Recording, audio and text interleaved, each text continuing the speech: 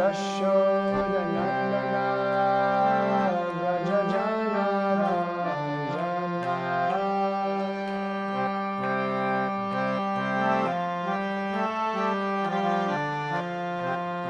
Jamuna Tiravana Chari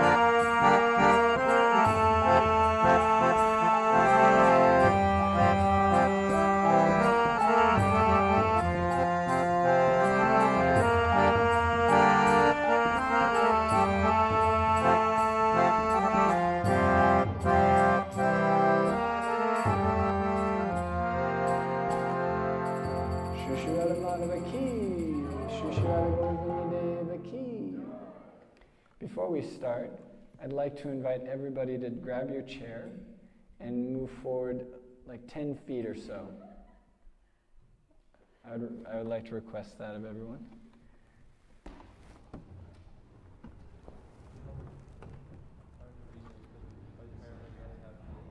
Yeah, and a big reason is because for the Bluetooth speaker, it actually helps with, or the Bluetooth receiver, it helps with the reception. And I'd like to be close to you guys. That's the internal reason. There's the Bahiranga, and what's the other one? Antaranga? Om Namo Bhagavate Vasudevaya. Om Namo Bhagavate Vasudevaya.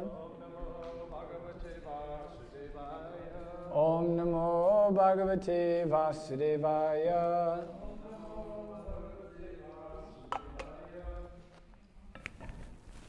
Reading from Srimad Bhagavatam, Canto 4, Chapter 4, verse 20.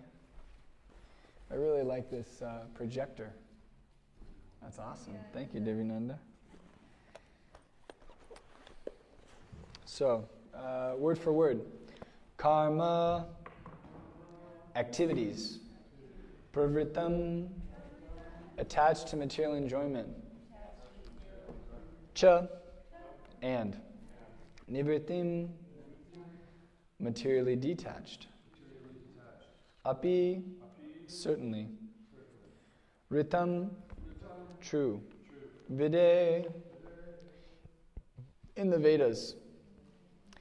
Vivicha, distinguished. Ubhaya lingam, symptoms of both. Ashritam, directed. Virodhi, contradictory. Tat, that. Yaugapada eka katari, Yaugapada eka katari. Both activities in one person. Dvayam, two. Tata, so. Brahmani, in one who is transcendently situated. Karma, activities. Narichati, are neglected. Sanskrit. Karma pravritim cha nivritim apyatvitam. Vede vivicho bhayalingam ashritam. Virodhi tadhyao gapadaika katari. Dvayam tata brahmani karma narchati. Karma pravritam cha nivritam apritam. Vede vivicho bhaya lingam ashritam. Virodhi thadyao gapadaika katari. Dvayam tata brahmani karma narchati. Please chant.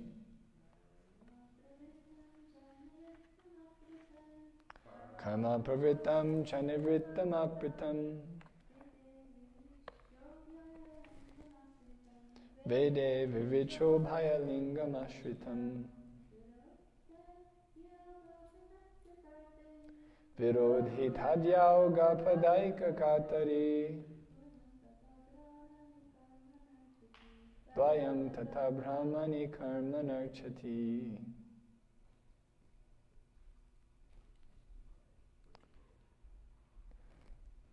Karma pravritam cha nivritam apritam.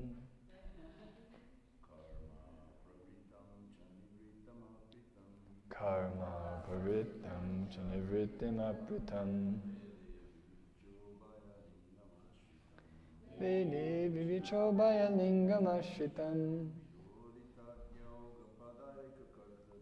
Virodhi thadyao gapadaika katari. Dvayam tata brahmani karma narchati. Anyone else? Okay, translation. In the Vedas, there are directions for two kinds of activities. Activities for those who are attached to material enjoyment, and activities for those who are materially detached. In consideration of these two kinds of activities, there are two kinds of people who have different symptoms. If one wants to see two kinds of activities in one person, that is contradictory. But both kinds of activities may be neglected by a person who is transcendently situated. Purport. The Vedic activities are so designed that the conditioned soul who has come to enjoy the material world may do so under direction, so that at the end he becomes detached from such material enjoyment and is eligible to enter into the transcendental position. The four different social orders, brahmacharya, grihastha, vanaprastha, sannyas, gradually train a person to come to the platform of transcendental life. The activities and dress of a grihastha or householder are different from those of a sannyasi, one who is in the renounced order of life. It is impossible for one person to adopt both orders. A sannyasi cannot act like a householder, nor can a householder act like a sannyasi. But above these two kinds of persons, one who engages in material activities and one who has renounced material activities, there is the person who is transcendental to both. Lord Shiva is in the transcendental position because, as stated before, he is always absorbed in the thought of Lord Vasudeva within himself. Therefore, neither the activities of the grihastha nor those of the sannyasi in the renounced order can be applicable for him. He is in the Paramahamsa stage, the highest perfectional stage of life, the transcendental position of Lord Shiva. The transcendental position of Lord Shiva is also explained in Bhagavad Gita 2:52 and 53. It is stated there that when one fully engages in the transcendental service of the Lord by performing activities without fruitive results, one is elevated to the transcendental position. At that time, he has no obligation to follow the Vedic injunctions or the different rules and regulations of the Vedas. When one is above the directions of the Vedic ritualistic injunctions for attaining different allurements and is fully absorbed in transcendental thought, which means thought of the Supreme Personality of Godhead in devotional service, one is in the position called Buddha Yoga or Samadhi, ecstasy. For a person who has attained this stage, neither the Vedic activities for realizing material enjoyment nor those for renunciation are applicable. Translation repeated. You can repeat after me if you like. In the Vedas, there are directions for two kinds of activities. Activities for those who are attached to material enjoyment, and activities for those who are materially detached. In consideration of these two kinds of activities, there are two kinds of people who have different symptoms. If one wants to see two kinds of activities in one person, that is contradictory. But both kinds of activities may be neglected by a person who is transcendentally situated. Om Jnana-Timirandasya Gyananjana Shalakaya Chakshurunmilitam Yena Tasmai Shri Gurave Namaha Mukam Karoti Vachanam Pangam Langayate Girim Yat Kripatamaham Vande Shri Gurum Dinatarinam Jai Shri Krishna Chaitanya Prabhu Nityananda Shri Dvaita Gadadhar Shivasadi Gaura Bhakta Vrinda Hare Krishna Krishna Krishna Hare Hare Hare Rama Rama Rama Hare Hare. I offer my respectful obeisances to all the devotees gathered here and online and everywhere in the world. And I please beg that by your kind glances upon me, you can wish me well and pray that I can say something Krishna conscious and that I can become Krishna conscious. Because that's a big reason why we have the opportunity to give Bhagavatam class also and to read Bhagavatam, is because it purifies us. And so I'm grateful for this opportunity to be purified in my attempt to glorify the Srimad Bhagavatam. The Vedas have a program. The Vedas have a program to uplift the living entities in this material world. That's why they exist. They exist in order to give people an opportunity, no matter what their disposition is in the material world, but to somehow engage in practices, to somehow engage in to have contact with persons, practices, and things and places that will uplift them, right? So there's so many various types of Vedic practices, from the regulations of Panchopashana, where karma yogis will worship the 5 different demigods, or different types of sacrifices where people will worship the demigods and worship, different. Krishna says throughout Bhagavad Gita, he says, those that worship ghosts and spirits, they go where ghosts and spirits are, and those who worship the demigods go to the demigods, those who worship me come to me. Right? So I've heard it explained that one basic principle of demigod worship and why demigod worship is so prominent, at least in many of the Vedic texts, is because it's training the mind. All of these Vedic principles are training, giving the next step for the living entity. Who the living entity, we can see from Prabhupada's Pranam Mantra, our root cause of being in the material world is that we became impersonal. We decided not to recognize a supreme person, and I wanted to recognize myself as a supreme person, as the center. In other words, I wanted to imitate Krishna. This is essentially what Mayavad philosophy is at its extreme. It's ultimately we just want to be God because we're envious of God. And so the Vedas, knowing that disease, Krishna knowing that disease, speaks the Vedas, sends the Vedas, so that living entities can gradually be freed from that disease of envy, right? And that we can, again, recognize that I'm not the only person in existence, nor am I even like the most important person in existence, what to speak of being the center of all existence, but that there are devas that are providing for me, that there are other living beings, right? There's that Vedic injunction that says, when one is born, immediately one goes into debt. One's into debt to the forefathers, one's in debt to the Vedas, one's in debt to the sages, one's in debt to the devas, right? So it's to remind us that there's a debt. It's not that existence is free. It's not that I am the supreme controller or the creator. So this is the Vedic program. And it was interesting, Prabhupada on the altar this morning, he was talking about essentially very much similar to this verse, that these two kinds of activities. And I couldn't understand what he was saying, but it sounded like he kept saying,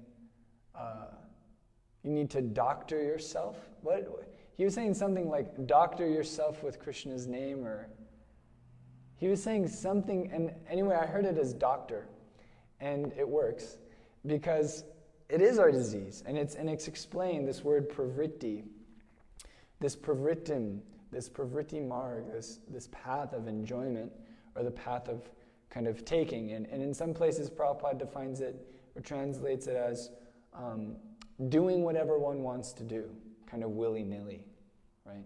And then nivrittim is the path of renunciation, and it's also explained it's a path of regulation, or the path of like rules and following the advice of Scripture. And so this pravrittim, it's this disease. And so it's funny, I kept hearing Prabhupada kind of say this. It sounded like you have to doctor your soul, or did you understand what he was saying? Yeah, I kept hearing doctor, and I was like, that's perfect, even if I was mishearing. But I wanted to ask a question just to kind of get started, because I've noticed this, and I was just reflecting as I read this last night and this morning, that sometimes Prabhupada will make these like strong dichotomies. Like there are two types of persons, and the verse is saying this too. There are two kinds of activities. Activities for those who are attached to material enjoyment, and activities for those who are materially detached. Right? So there's two types of persons. And Prabhupada's saying, Prabhupada will make dichotomies also, and Krishna makes dichotomies. There's demons, and there's these asuras, and there's the devas. Right? So what is, I'd like to hear from the devotees, like what is your understanding? Why does the Shastra give these kind of stark dichotomies? And is it that there are only two categories? Is it that there are only demons and there are only devotees? I'd like to hear kind of your opinion and your understanding. Yeah, Sri Radha Devi, and then Vinod was next.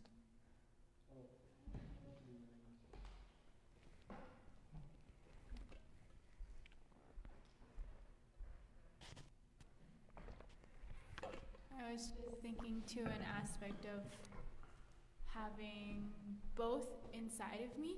There's just like percentages, and then like how that phrase is like your Gurudev says, like feed the good dog or the bad dog. like having both inside me, because like reading stories about the like different demons or different like demonic kings, it's like, oh, I totally still have that Anarta in me. So I'm thinking of those dichotomies as both of them within me. It's just like a certain percentage of which one I'm trying to go towards. Nice. Yeah, there's a seeing the percentage of these two categories. Oh, and then I have a node, so you can keep it around. We'll popcorn fire it. I was thinking You can specifically turn the camera itself too. Dichotomies like two, because it's the material world, so the material world is full of duality. That's what Vrinda just said too. In the comments, I'm saying. Oh, okay.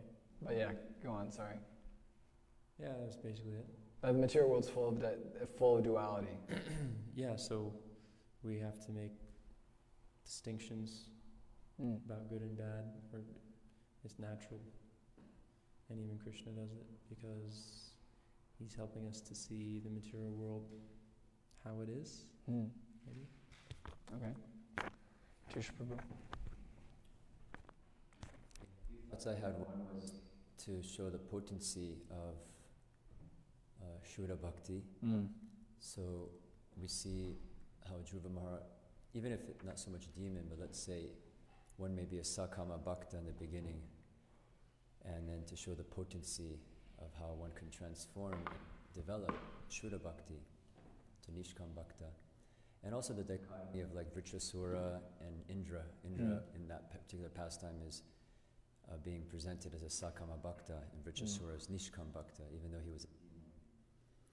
And also in the Chaitanya Bhagavat, how Lord Chaitanya will arrange for his devotees to be born in different parts of the world, seemingly in quote-unquote, unclean demoniac families, but to show that, Kivavi Nasishudrakena Noi, that, whatever situation one is in, it may seem to be a dichotomy from the stereotype of born in a Brahmin family or in a particular environment. And so just a few of these things came to my mind. And also the importance, especially in Krishna's Leela, the demons, there's the chivalry, the excitement of observing Krishna's chivalry, and also that they help us see what, similar, kind of piggybacking what Sri Radha was talking about, what we need to, how to see the anarthas in ourselves, right? So Krishna arranges, it's both for his chivalry enjoyment, that chivalrous ras, and then for us to also know how to understand what anarthas are there. And so just these situations are there ultimately for our development. My friend Deva Madhava Prabhu, he says contrast is the guru of Kali Yuga. Contrast is the guru of Kali Yuga. So the way in that Shastra will give these contrasts, these great contrasts, and how that gives us such a deep insight to our own anarthas, to our own situation, to things like that. Jagadananda Prabhu, and then Sarvabhauma. And Jason, you can actually just turn the camera. You don't have to move the whole stand. Can you repeat the question? Yeah, the question is, what is, when you hear Prabhupada and the Shastra make these stark dichotomies of like, it's either this or that. It's either you're a demon or you're a saint, or it's either Nivritti Marg or Pravritti Marg. What is your understanding of that? And why does the Shastra, why does Srila Prabhupada make such kind of stark dichotomies? It seems like what comes to mind is that not only is there stark dichotomies on that level, but so many other examples and levels is there starkness, but at the same time there's difference. It's like it falls under the category of like achintya beta beta tattva, Could you put the mic? There's difference. There's starkness and there's like difference at the same time. When you mention the devotees and demons, it seems also that it's also mixed. In Kali Yuga, everything is mixed. Sudras are becoming Brahmins, Brahmins are becoming Sudras. You know, there's starkness, but there's an opposite flip side where it's not like that. It's mixed. Yeah. That's what comes to. Sorry about my problem. Is there? Oh, thank you. First, I want to go back to the word doctor. To doctor is to adulterate, to falsify with the purpose of deceiving, and it's not to heal, to cure. There is an exception when you say we should doctor this play, means to improve it, but actually, doctor has usually a pejorative connotation. So I think he was, because I heard the other thing that made me think he was saying doctor, because he gave an example of a doctor giving a prescription. I think we, because of the fact that we are marginal energy, there will always be a dichotomy for us, because there's always a choice, a good choice and a bad choice. Is our own nature to be so inclined that we can have this small freedom of disease. And I'm curious about that. I want to hear from Shami Pras. I'm curious about that because, like some of the examples that Tush Prabhu brought up, you know, the good choice and the bad choice, it's not always so clear. Like there's a material good choice, there's a material bad choice, and there's a spiritual good choice and a spiritual bad choice. And sometimes those can seem contradictory. So it's interesting. Shami Pras Prabhu.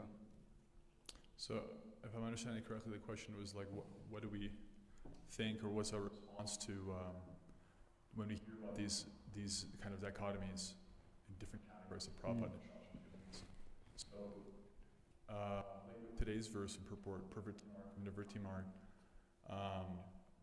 one thing is that it's, I think about how there's gradations between them, you know, like the Varnashram system. You get trained technically in Nivritti Marg pretty early as a brahmachari, and then you usually enter Prabhuti Marg, you know, family life, economic development, and then there's this gradual, actually like the 7th canto, which is just a summary of a summary, talks about how there's 4 different stages within each of these 4 stages. So like, even like a sannyasi, the first level of a sannyasi, they're still living like in a cottage, not far from their wife, and actually they receive food through like a window, you know? And then at the highest level of sannyasi is completely beyond actually Parivrajikacharya, they're like a total avadhuta. And so there's these different ranges in between. So that's one thing I think of. And another thing is that I think about how these categories are there, and the simplification that exists in just in putting things into 2 categories, for example, is there because people need clarity. It's important to understand where we are generally, and then where we're going, because in the usual sense of things, people are very materially attached by default, and they have to become materially unattached. Of course, what we really wanted to do is become attached to Krishna, but in the traditional model of society, that was kind of a follow-up to become materially unattached, so you have this path of renunciation. So that kind of is there, and we can see that in a society. When you're growing up, you see that. It's very clear, so you know where you're going, and you know where you are generally. But then you have to seek further guidance as to your specific position within that. So I think it takes the burden off of people mentally. People are actually rather simple. They don't necessarily want or need large philosophical explanations right away. Like our movement is based on chanting Hare Krishna and teaching it to others, which is really simple. But then if you actually want to look at that closer, it expands out to infinity in terms of its complicated, capacity. So that's kind of how I look at it. It is a simplification, but it's kind of a necessary one, I think, for most people. Yeah. Champak, and then Krishna Sharma for Vrindavan. One thing that comes to mind in the dichotomy, the example of demon and demigod, is that it really helps us see things as they are, because there's pious and impious demigods, and there's pious and impious demons. And like Shirada was saying, in Kali Yuga, they both exist in the body of one person. But before Kali Yuga, someone was either a demigod or a demon. And so if someone could be doing pious material things, but if they're not doing it for the pleasure of Krishna and surrendering to Krishna, then it's actually demoniac, because they're doing it out of their own false ego. Even if they're doing a pious material action, they could also be doing an impious material action. And then if someone is, even if there is some material fault, if someone is sincerely doing it for the pleasure of Krishna, surrendering to Krishna, that's a demigod, that's divine. So it helps you see things, materially, because the world is so confusing and material nature is so confusing. It can be very bewildering, and of course spiritual life isn't black and white either, but in one sense it is black and white in the simplicity of it, in the simplicity of the intention. Yeah, the simplicity of one's oriented intention in performing any activity. Like where is one actually looking? Yeah. Just like we were talking about the other day about like the shadow and the non-shadow. Yeah. Like Durga, right? The material energy, same person. Yeah. But according to our intention, how she differently before us. Yeah. Yeah, thank you. Krishna Sharon, Prabhu, did you have a point? She just made it? Okay. We just need you to come closer because the Bluetooth speaker.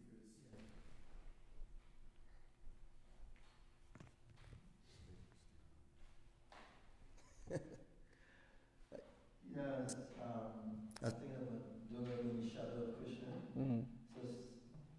So at every moment, she's there with Krishna, next to Krishna. As far as the material world is concerned, she's right there alongside. So at every moment, you have to choose it. You have to make a choice. Whether you're going to act for the satisfaction of Krishna or act for the satisfaction of our senses. So in that sense, demigod and demon, well, like an example of and that in that sense, demon just doesn't mean something external. You're acting. Are you acting for the satisfaction of Krishna, or am I acting for satisfaction of my senses? Yeah. I want a little clarification, as Champaka Mataji said, pious and impious demigods. I don't get that concept very well. First of all, there is no piety in the higher planetary systems. There is no karma. So people go there because of piety, but they don't accrue any piety or impiety. So I want a better definition. I don't understand what an impious demigod would be like. Correct me if I'm wrong, but isn't it? Demigod isn't necessarily mean heavenly planets. Like, you can. Prabhupada's definition of demigod is devotee of Krishna, and demon is a non-devotee of Krishna.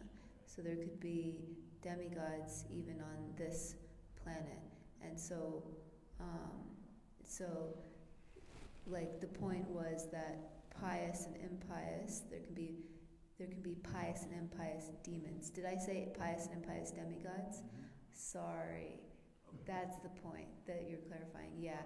I meant to say pious and impious demons, because you can be doing an act of piety, but if you're not doing it for Krishna. Thank you for clarifying that. And then we'll do Vinod Jagannath, and then we have some comments online too that we'll read. There's a lot to talk about this for one question you're asking. I was thinking a couple things. One is, in my experience of reading Prabhupada's books and being like wanting to get guidance from them, then it's very nice when there are clear, stark, this is good, this is bad, this is right, this is wrong sort of thing. Because then it's like, okay, like it's very clear for the mind of someone who's wanting to actually take the guidance. And in general society, it's not very popular, you know, have some religious scripture that says this is good, this is bad, religious teacher. It's not very, you know, welcomed. Yeah, it's not very trendy. Yeah, no, thank you. It's better to have a religious teacher who says, well, it's kind of like however you want it to be, and just kind of feel good about it. But it's so natural, like even just like road rules, you know, like so much easier to go on the road when you know, like, okay, this is the right side to drive. You can't drive over there because this is just how it works. This is when you stop, this is when you go. So it's like that. Like we have a necessity for that. When it comes to spiritual life and human life in general, I would say. Yeah, like clear boundaries from the get-go.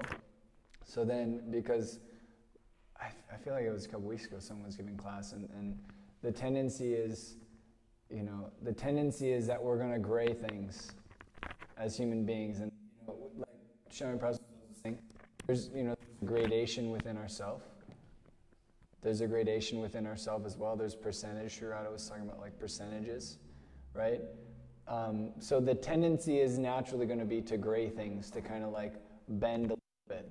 So if at the beginning it starts with kind of this gray, it's going to get messy. Whereas if it's really stark, like you're either pravritti marg or nivritti marg. You're either like doing material activities or you're doing spiritual activities. Then it becomes a lot clearer and safer to then navigate, like the road rules. It's like you can drive whatever side of the road you want on, because that's kind of, you know, how it's going to work anyway. Then it's really going to get driving. Ragmarg, yeah, Ragmarg road rules. Jagannatha Prabhu. I wanted to ask you a question on something you said at the beginning of the class, but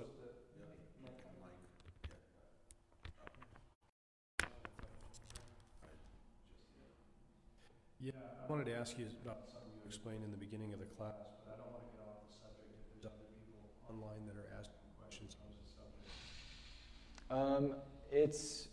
You can ask, and then if it goes too far off, then we can come back to it. Okay, I wanted to ask you to repeat what you said about us and us turning away from Krishna and coming to the material world. Can you repeat what you said? Well, I was saying that and this is, you know, it's related to this dichotomy. It's related, you know, what are we really trying to do here? We're envious of Krishna's position for one reason or another. And the evidence of that is my continued attempt to try and be the center of enjoyment, the center of attention, this, you know, not even like, you know, if someone's like, oh, I'm an introvert, I'm not trying to be the center of attention. But if we're trying to gratify our senses without really, if we're just trying to gratify our own senses, that's me trying to be Krishna, because Krishna is he's the, you know, our function is to satisfy Krishna's senses. So for some reason or another, I've become envious of Krishna, therefore I'm trying to become Krishna. I want to be the controller. And so the Veda, this is what the material world facilitates. It facilitates that illusion. It facilitates that denial of Krishna's supreme personal status and kind of supremacy as a supreme controller. So this dichotomy, I want to read some of the, Jason, could you read some of the comments on the Facebook? How far back do you want to go? Oh, here, I'll read some of them then. Let's see. Okay, so Vrinda Sundari Mataji said material realm means duality or dichotomy. And she also says, Krishna is the best harmonizer, so he harmonizes all the dualities, dichotomies, and polarities. And then she said, like Vinod said, we've entered this realm and the dualities nudge us back to the spiritual consciousness where we no longer feel rugged around by duality, dragged around maybe. And Sati's also saying, she's saying, if you're looking for both of these qualities in one person, it's contradictory. It's either one person is one or the other. Yet, there's a third category that one can actually be beyond both of these. Right? So she's referring to Lord Shiva. That you're looking at Lord Shiva and you're considering that he, because he's not following the Vedic regulative principles, he doesn't appear to have showered, he appears to have ashes all over his body, he's not, kind of contained within these nivritti marg rules and vaidhi practices that the Vedas set forth. Right? So then you're considering him to be materialistic. And at the same time, you also recognize that he's renounced, he doesn't have a house, he lives outside under a tree, he's doing all these things that are also renounced. So she's saying you're foolish because you're trying to see both of these things in one person, and it's actually just being contradictory. Whereas the reality of the situation is you're not actually recognizing his exalted status above that. Right? So Prabhupada in the purport quotes, and we'll get back to these comments as well. Prabhupada in the purport, he quotes this Bhagavad Gita 252. And it's a verse that I've always found very interesting. It's a verse that says, when one becomes fully transcendental, right, they're not going to be surprised by anything that they hear. Like anything they hear now or anything that they hear in the future, they're not going to be disturbed by it. They're fixed in transcendence. They're not surprised. I think the language that's used is like they're not surprised. What's the verse? It's 252, 253. Let me pull it up. But in the purport, Prabhupada quotes Madhavacharya. Or, yes, I think it's Madhavacharya. Madhavendra Puri, excuse me. And in the purport, so the verse is, when your intelligence has passed out of the dense forest of delusion, you shall become indifferent to all that has been heard and all that is to be heard. So my consciousness, within the dense forest of illusion, I hear that there's a new Apple Watch coming out. I'm like, ooh. Or that so-and-so got a Tesla. Ooh. I'm disturbed materially because there's some kind of investment that I have. Because my mind is within this dense darkness of illusion, this dense forest of illusion. Right? Whereas when one's mind is out of that, they're not disturbed by the things that come in and go out. Right? In a few verses after this verse, in the second chapter, Krishna says, one's mind becomes like the ocean. Whereas there's so many rivers, so much stimuli going into the ocean, but the ocean's not disturbed like a small pond, right? Because there's depth and there's absorption in that. So he quotes Madhavendra Puri. Madhavendra Puri is saying, I'm sorry, prayers 3 times a day. My dear Gayatri, please accept my apologies. Oh, and my daily bath, my morning bath, I apologize. But all of you are no interest to me. Because actually, I'm constantly tasting the nectar of the lotus feet of Krishna. And therefore, you're not as important. What does he say? He says, oh, my prayers 3 times a day, all glory to you. Oh, bathing, I offer my obeisances to you. Oh, demigods, oh, full fathers, please excuse me for my inability to offer you my respects. Now wherever I sit, I can remember the great descendant of the Yadu dynasty, Krishna, the enemy of Kamsa, and thereby I can free myself from all sinful bondage. I think this is sufficient for me. Right? So, Prabhupada's saying like this, that there appears to be a third category. So beyond pravritti and nivritti, there's one who is engaging in devotional service. And also, yet sometimes, this nivritti marg is used synonymously with the path of devotional service, this path of liberation, right? So I was thinking, if I forget to chant my Gayatri, it's not because, I'm just remembering the Yadu dynasty, the great descendant of the Yadu dynasty and the enemy of Kamsa. If I forget to do my Gayatri, it's because I'm a nonsense.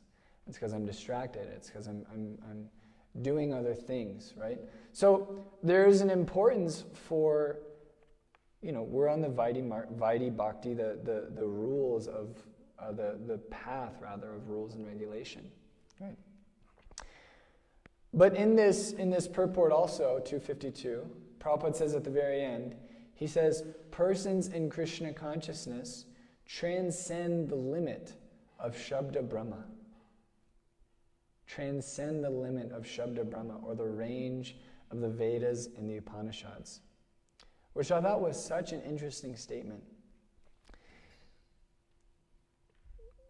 I'll share some thoughts on that, and I'll share one more verse, and then we'll open it up again just for any kind of reflections on that statement. It's like, what does it mean to transcend the limitations of Shabda Brahma, right? Krishna says in the 11th canto, he says, one who has fixed me within his mind as the goal of life should give up activities based on sense gratification and should instead execute work governed by the regulative principles for advancement. When, however, one is fully engaged in searching out the ultimate truth of the soul, one should not accept the scriptural injunctions governing fruitive activities. Right? So it's kind of like what we were talking about, the orientation of our intention. Right? What is the goal that we're oriented towards? And in this case, Nivritti is being described as it's not so much describing, in the verse for Bhagavatam today, it's kind of describing, that when one adopts the practice of devotional service, one goes even beyond Nivritti Marg. And at the same time, this Nivritti Marg is being described as principles for advancement, regulative principles for advancement. Right, so I think I feel, and what I'm kind of gathering as a summary so far, is that we've talked about this idea of this kind of stark dichotomy being is, what's one's ideal and where is one fixed, right? If one is fixed in this their goal in this material world is to enjoy, and in other places, like I said, it means to just kind of do whatever you want, right? This pravritti marg. Then one is in this category, one is actually devolving in this material world. Whereas one is either situated in this Krishna is the goal of my life, and I'm going to strive after serving him. And so I'm not engaging in activities that are just gratifying the senses, but I'm engaging in activities that are purifying the senses, right? And I'm engaging in those regulative practices that help me advance towards the ultimate goal, which are these two guardrails to kind of give us insight as to where am I drifting, right? You have lines on the road so you can see like, oh, I'm drifting kind of to the median, right? Then you have on the very side of the road that grade, right? So you know I'm drifting a little bit too far. And now in like newer cars, if you go even over the line, beep, beep, beep, beep, it'll like beep at you, tell you like you're drifting. So that's these like stark dichotomies. It's to give us that understanding. Obviously, when we're driving, we're not going to be straight in the middle of the road the entire time. And we may have to switch lanes, right? In other words, like, switch ashrams. Or we may have to, kind of engage in a different service, right? And at the same time, there's still those stark distinctions to say like, hey, you're drifting a little bit this way, you're drifting a little bit that way. And it's like, if there is need to switch lanes, so it's like, okay, then there's still regulations on how to switch lanes. How to kind of go from one lane, in the center of one lane, into the center of another lane, right? Huh? Yeah, and sharks don't merge. Oh, merge onto the highway. Yeah, sometimes you got to merge onto the highway too. We could take this in a lot of different directions. I want to, we'll read the last, because we were reading, but then the internet broke up. So Abraham Stokes says, I'm thinking of a mixed versus pure devotees. I see the dualities as two ends of a spectrum, where we are in the mode of a demon or a devotee. Mixed devotees are trying to get closer to the devotee side and away from the demon or material side. And then Barbara Dhyani says, maybe the dichotomy is to emphasize that there is no mixed devotional service. True devotional service is absolute without motive. It's a nice point. And then Sharon Stratton says, Hare Krishna. So I want to open it up for everybody. What is it, any reflections that we have on what's been said, or as that statement was saying that the devotee, a person in Krishna consciousness transcends the limit of Shabda Brahman.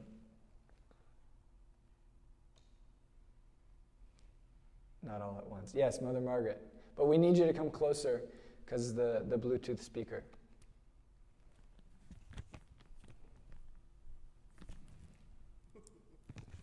Hare Krishna. Thank you Hare for Krishna. class, Prabhu. And my reflection is personal, in that, as I start to begin to go outside of the temple, the association of devotees, I'm constantly thinking about how is it best I can engage in what Krishna's intention of my service should be. So even in choosing a place to live, I've been coming up against all these sort of roadblocks, in terms of renting, finding the right place, the area, being closer to my family. And then suddenly something came up where it's in the country, and it's possibly like a caretaker position for property that's kind of in the woods, So I feel like that's more of what would be sort of livable, feasible in the sense of, carrying on in my service. Because I think that when you have to, you go out there, back out into the world, you have so many more gray areas that can distract you.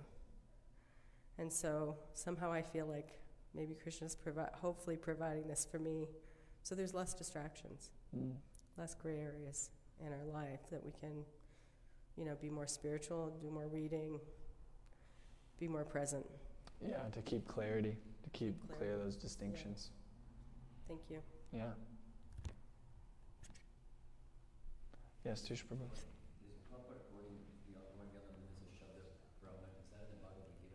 That's in the Gita verse, yeah. He says, if one can reach the platform of understanding by service to the Supreme Lord Krishna, he is no longer to execute different types of penances and sacrifices as recommended in the revealed scriptures. And similarly, if one has not understood that purpose of the Vedas is to reach Krishna and simply engages in the rituals, etc., then he is uselessly wasting time in such engagements. Persons in Krishna consciousness transcend the limit of Shabda Brahman, or the range of the Vedas and Upanishads. Yeah, so I was thinking how the six Goswamis, they were on the platform of Ragmarg. They perfected devotional service, Mamchayo Vyabhisharena, Vaidhi Bhakti. And Prabhupada would say, first perfect Vaidhi Bhakti, then discuss and consider Ragmarg. And so their following of their vows described to be like etching grooves in a stone. I believe Raghunath Das Goswami, what time they would rise, how many rounds they chanted, how many times they circumambulated Govardhan Hill, how many obeisances they offered. They were very regulated in that sense, but that regulation is different than the Vedic rituals. Those principles are based on bhakti, and even at the Raganuga stage, they're still doing those activities. So I thought, like Bala Prabhu there was saying, our premise is Lord Chaitanya and his associates, how their sadachar, how they move, that culture. So I thought it's nice to see how the six Goswamis, they were in Babaji Vesh, Ragmarg, and at the same time counting, in the Sad Goswami Ashtika, counting their rounds, observing, rules and regulations. So I thought that blend is important, so that it's not that, now I'm above the Vedic rules and rituals, so anything kind of goes. Yeah. Yeah, we're no longer limiting. We're no longer limited to just the Niyamagraha aspect of Vedic rules. However, in a very substantial, conscientious way, we observe. Yeah, as you were saying, like, you know, if we one day we don't chant our rounds, it's not because we're absorbed in, like, you know, Krishna Lila, Smarnam, like God, we were so absorbed that it us to chant, or if we, you know, of our Gayatri, or if we don't read or whatever, it's because of our neglect. Whereas these personalities, when it's out of neglect, it's because they're actually absorbed. Yeah. So the 6 Goswamis showed us they are absorbed, and side by side they were so attentive to the details of Vaidhi sadhana. Yeah. Just to set the example. Yeah, and I was thinking too that Prabhupada was also mentioning on the altar this morning about how the higher, but because they're having a deeper and more profound experience doing those same practices, right? When they're chanting their rounds, when they're paying obeisances, it's flipped. It's good. I'm just flipping it on the screen, so you're good. It's because of a deep taste that they're getting and the deep internal relationship that they're actually experiencing with Krishna. So that's why in the line of Mahaprabhu, devotees may still practice externally the Vaidhi Bhakti, but actually the Rag Marg is within the heart. It's not some kind of external thing, right? So yeah, thank you. Jagadananda Prabhu. Nitya Siddha also. We need to keep in mind also when we're talking about 6 Goswamis. Nitya Siddha, not Nitya Baddha. That the 6 Goswamis are eternal servants of the Lord. Yes. Yeah, it's another good point. Sorry Also, I think is in our tradition that the more advanced you are, the least advanced you think you are, and you just keep all the Vaidhi regulations as a protection because you think, no, I'm not advanced, I'm not Krishna conscious. Yeah, yeah. Your love for Krishna is such a cherished treasure. You're not gonna risk getting rid of it for anything, and so you're taking all precautions. It's like you become like the spiritual bubble boy. You're just like, I don't care. I'm keeping it safe, you know. Yeah, Prabhupada would say you don't see the 6 Goswamis like dressing up as saki bekis. Yeah. They were in their vesh as Paramahamsas. 6 Goswamis weren't dressing up like the gopis. They were just in their vesh of Paramahamsas. Although they're manjaris. Although they actually are. Yeah, totally. So it's 9:01. If there are any last points, Mother Nidra?